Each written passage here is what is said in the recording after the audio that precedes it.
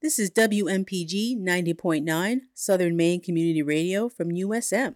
In the Pocket, a show where BIPOC, Black, Indigenous, people of color, creatives, artists, and culturists come together and talk about their inspirations, share their narrative, and explore culture.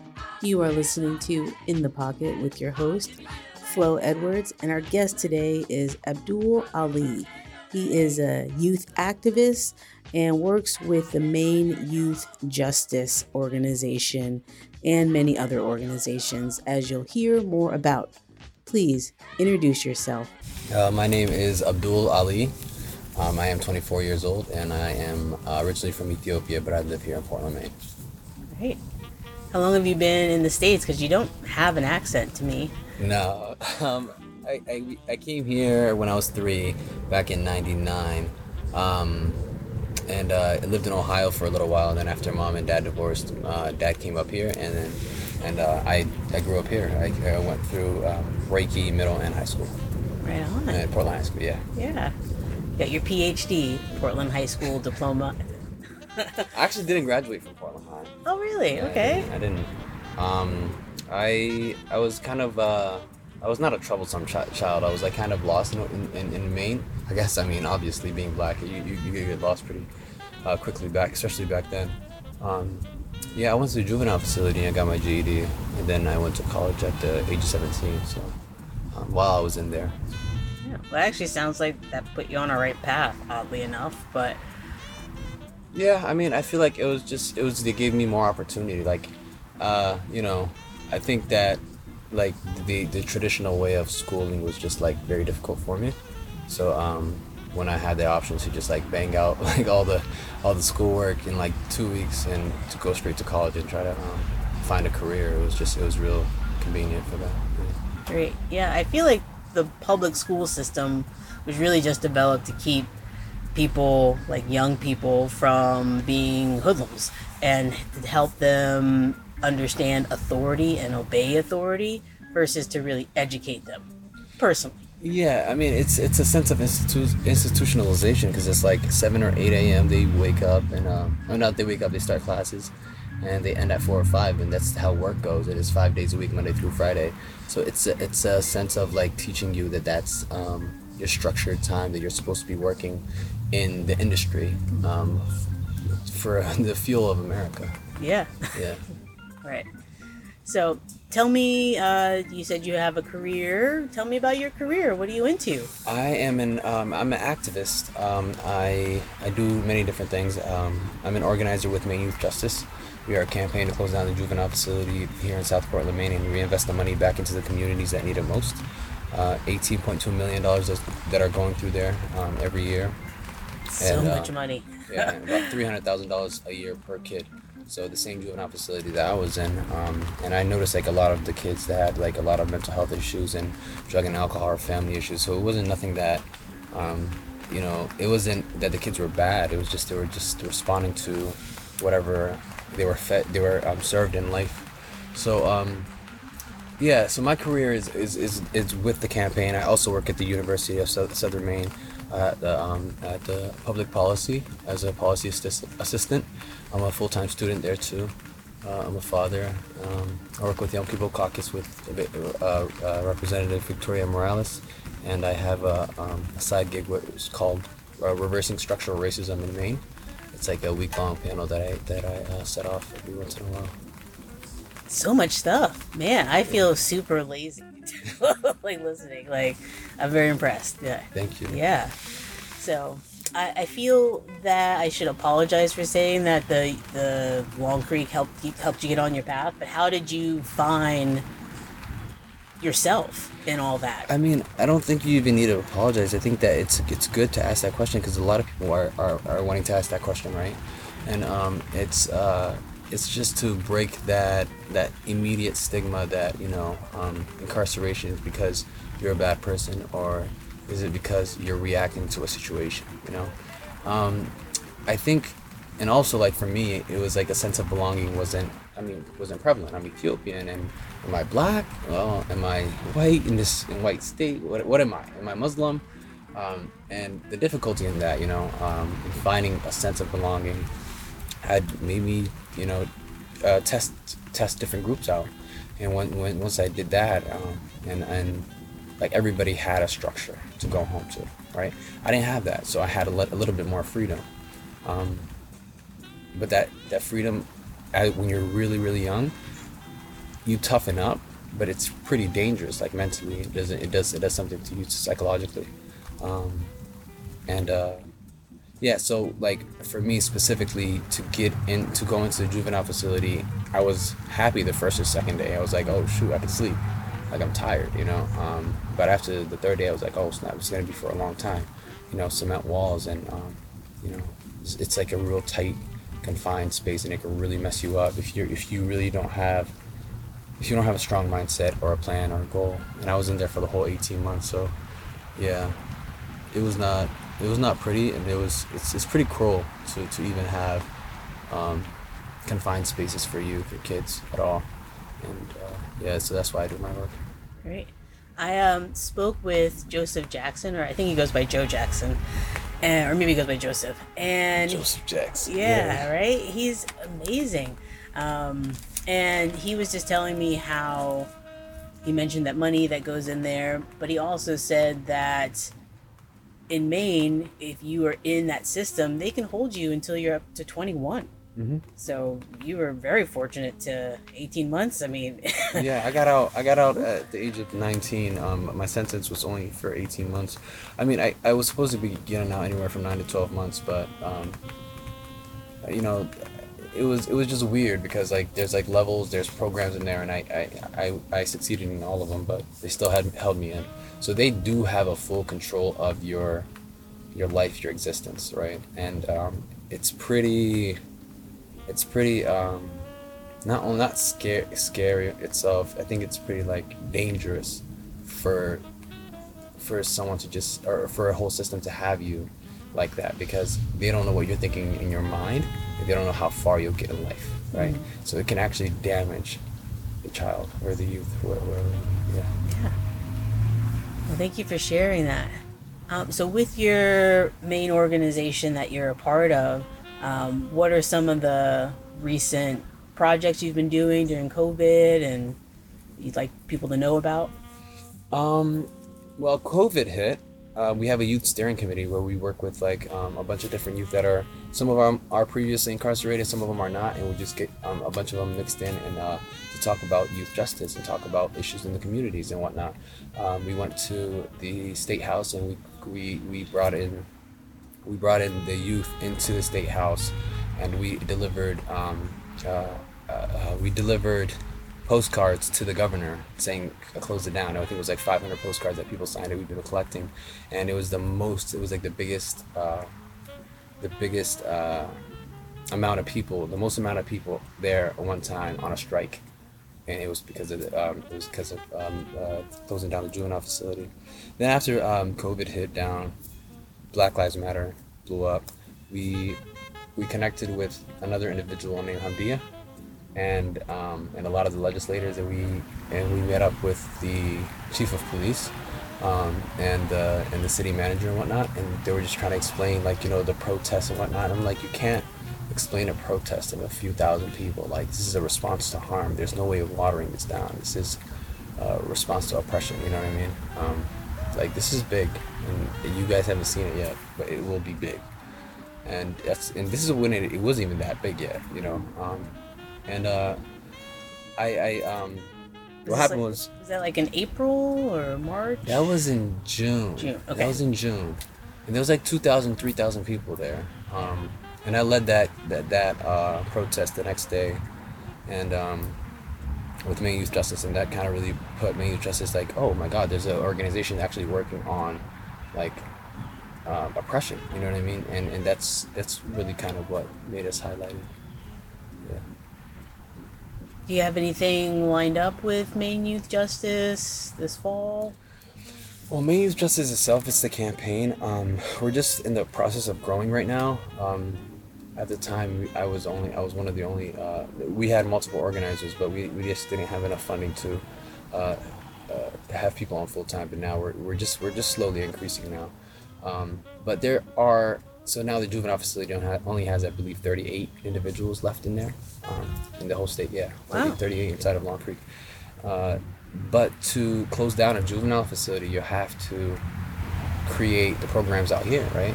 Everything you were receiving in there, like food and transport. If you needed transportation, if you needed school, you have to have these type of programs out here, because it's difficult for individuals that are traumatized when they're younger to have the regular, you know what I mean, schooling and the regular filling out an application and whatnot. They need assistance in that, because they weren't given the ropes, right? So right now with the university, what we're doing is like there's opportunity scholars. It's a group and that will take in youth from incarceration, and we're working with the DOC. And after they get out, they have a chance to get higher education, right? And they also get paid. They get a universal basic income and whatnot, and it really gives them a pathway. And it's like a strategy to see if this gives them a better incentive in their future rather than that. So it's just like really trying to change the whole dynamic of the state.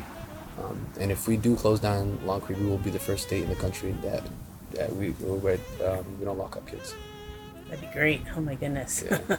So tell me about that universal income program that you're starting up. It hasn't started yet, correct? It's started. Opportunity Scholars is small right now. We're still working to help it grow. Opportunity Scholars lives inside of Muskie, the Muskie School, and it's connected to Young People Caucus, which is not a full organization, but like a group that Representative Victoria Morales had created. And youth would go all the way up to the state house, but right now, I mean, they got to do it over Zoom, and talk to decision makers and legislators about what's going on the ground, and youth from the age of like 14, 15, all the way up to like 25, and they get stipend for it, and they get paid for it and whatnot. It builds bridges, so it's all about bridge building and removing the sense of systems have to be intact. I think these systems are intact because we're so used to having systems intact and not really seeing the humanity and understanding that bridges can be built and higher success can be reached by giving different opportunities, right? Everything is learned behavior scientifically, so if we consistently punish people, then they're only going to react in a negative manner. But if we give them positive resources and positive treatment, then they're going to react in the same way. Yeah. Well, I love that it's breaking down draconian philosophy. Right? Mm-hmm. Punishment is not going to actually improve. Mm-hmm. It's just going to keep you down. So, you were on a podcast recently for Black Owned Maine? Yeah. I'm still, it still hasn't released yet. It'll release on the 9th, I believe. The week of the 9th. Oh. Anytime that week. I was on a podcast there. It was great. They're like a new organization in a way. And I was really pleased to even be on there, and I think the conversation was amazing. And by the way, if you're listening right now, please listen to the podcast for Black Owned Maine. Mm-hmm. It's striking. So, did you play any music as well, or did you just have conversation? I don't do music. I do poetry. I do poetry in the form of theater and art. I did theater for 7 years after I got out of the juvenile facility, and I did it in a way of activism to tell stories. I shared one poem because we were talking about systemic racism, and the poem that I shared was exactly on the conversation that we had.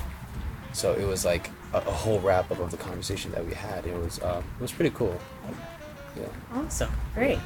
Yeah, I saw an advertisement, so I thought it had already been released. But that's a sneak peek. That's great. And so with going through COVID and a lot of the organizations you're a part of, it seems like they have gotten used to Zoom and doing things online? Was that an easy transition?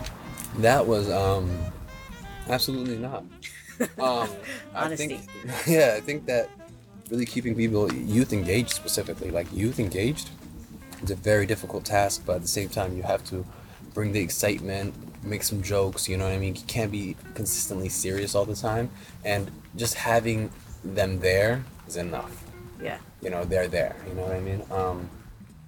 And I think that, like, everyone kind of got used to it, like, especially, like, right now I'm on the equity committee with the Portland City Council, and the mayor appointed us, and it's just like, and we got on Zoom over there, like, we just had our first meeting, and I was just like, it's become a norm, no matter where it is. Like, there's just, you have the option to do a few clicks and you're on another meeting and whatnot. So I think connecting interactively has increased, but at the same time, it makes it very difficult to enhance the conversations and to execute the mission or whatever you know people are speaking of.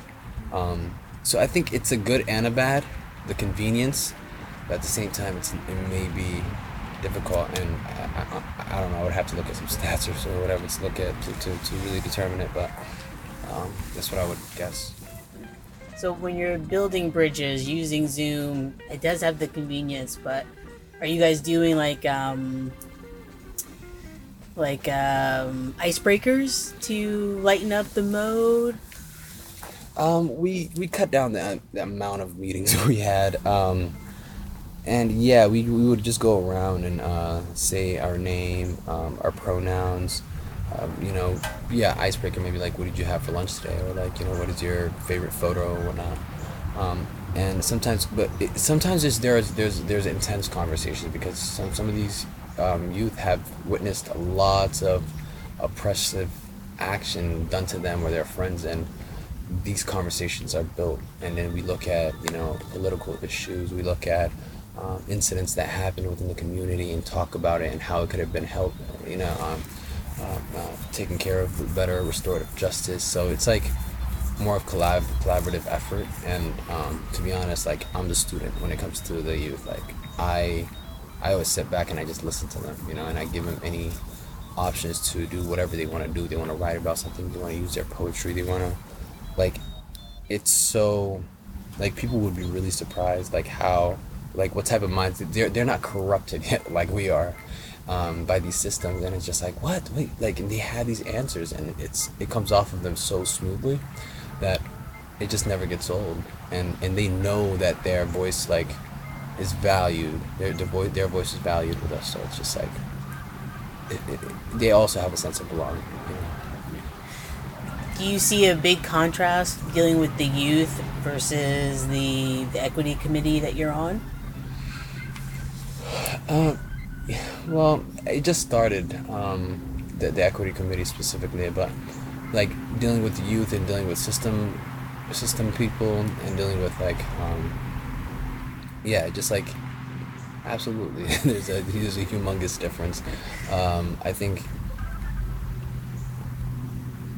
you know, a lot of people do not like change, and I think that in this world, change is inevitable, and to understand that maybe when we're doing something wrong, we should probably analyze it, think about it, and then, like, do the right thing no matter what, right? And I think the difficulty and fear that we instill in America in a pessimistic way is what keeps us from having progress. So. Yeah. Well, I think too that sometimes people feel like what is being done might be right. Or are you not seeing that when you're having your discussions? I mean, it just depends on, like, what type of question they would ask. Yeah.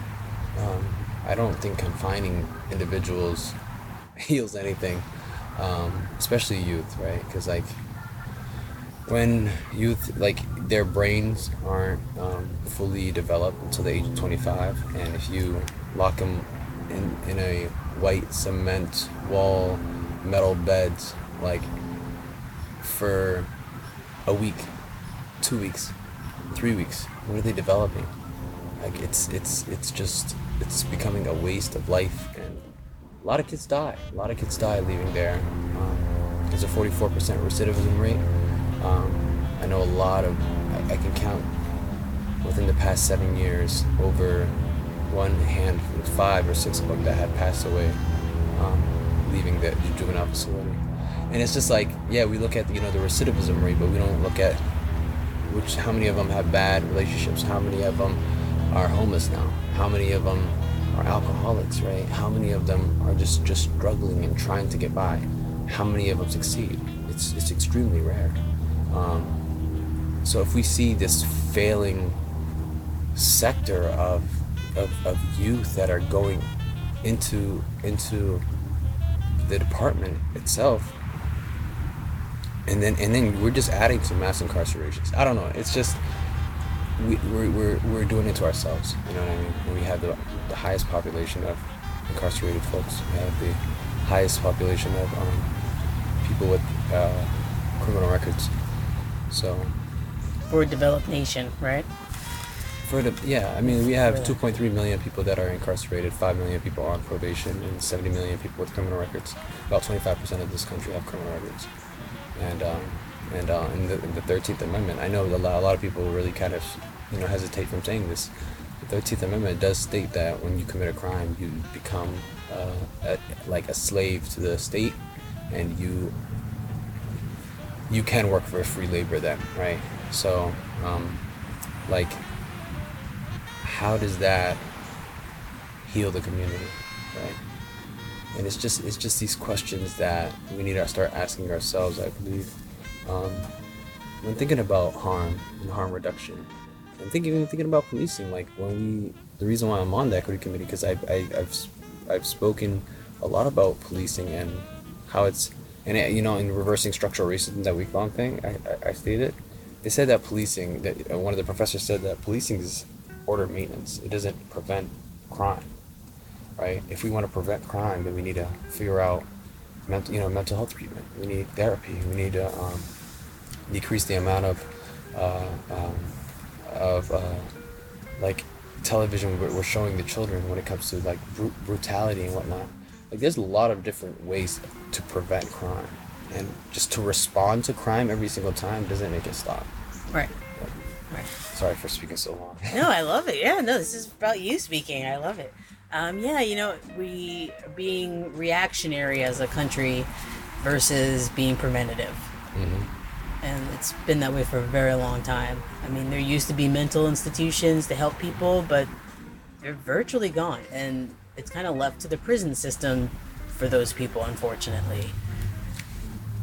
Well, mental health is so prevalent because you said it. We criminalize people that have mental health issues, right? Yeah. And then we don't even look into why they have mental health issues. Like, what happened to them? Like, if a kid hits a kid at the age of 16 or 17, that child has been hit many times prior to that. And for us not being there as a community, we're failing. We're looking at the response of why the heck is this kid hitting this other kid? You know what I mean? So it's like, it's the learned behavior, and we have to start understanding, like, for example, everybody has children, right? Or, I know, but a lot of people do. A lot of people, everybody has family members, nieces, Yes. nephews, siblings. And if they, if your nephew, like, did something, like, really terrible, like he hit one of the neighbors' dog or something like that, like, really, really bad. And, you tell him to come inside and tell him to go into his room, right? You don't keep him in his room for months and have a big tall men that pass by his room consistently. When it's lunchtime, just, you can only sit at a specific place. You have to put your hands behind your back, like, because of that one incident for months. Like, you wouldn't do that to your nephew. You wouldn't do that to your child. Your child will hate you. Like, if you, like, because when I talk to my daughter, like, I tell her whenever she does something wrong, it's just like, you did that thing wrong. If you lied to me, like, I'm going to be upset. But if you tell me the truth, like, I forgive you. And she'll tell me the truth, and I'll say, that's not good. And she'll learn from it. When do we get the chance for kids to learn from something that has happened, right? So this poem is called Chess Game. I live in the area of a world where we all smell the same. We taste the same. We feel the same. We even look the same. Similarities and ranges from Caucasian to yellow and beige when it comes to my Asians. Now look at me, just a brown face but also known as the black race, a bold face that I embrace, the same, just born in a different birthplace. Sometimes I feel like it was a race, like who hit the land of the free in the first place. And now authority is set and the rules are rendered. For the white opportunists, us colored surrendered. From slavery to segregation, lynching and discrimination. Living with poverty and being patient. Hard work and dedication without an opportunity for occupation. Even though the black female exceeds the most in education, with only 12.1% of our population. What a nation.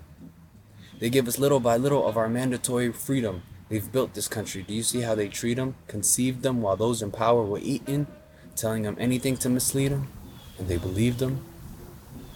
They tell us life, liberty, and the pursuit of happiness is treasured, but for us, we're in search, chained heavy, while being pressured. Our resistance for their pleasure. We live tough so they could live better.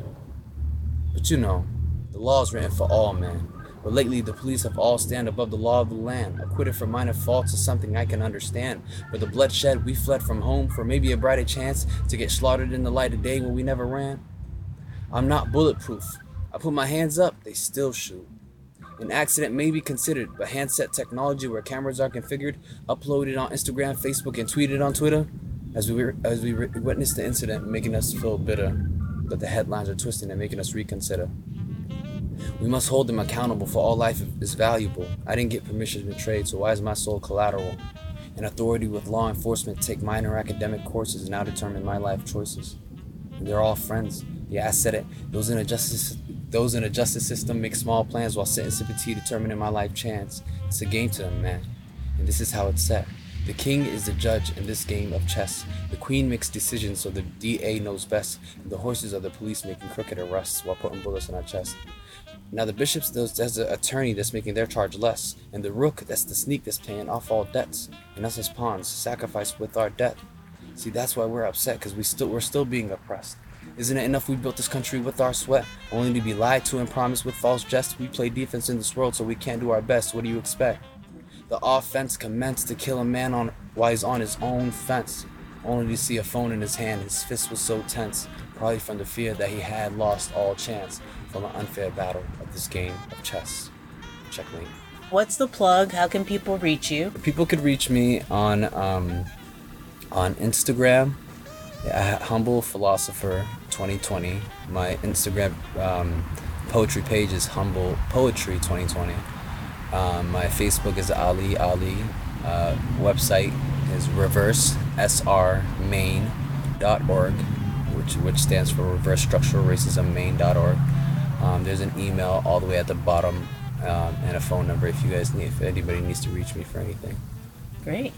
Is there like a Venmo you're interested in, or? Yeah, there's a donation page on the reversesrmaine.org page, and that creates revenue for any youth that's on the ground, to get them stipend, like that's on the ground that are doing any type of work. Thank you for listening to In the Pocket with your host, Flo Edwards, and our guest today was Abdul Ali, and you were listening to WMPG 90.9 Southern Maine Community Radio.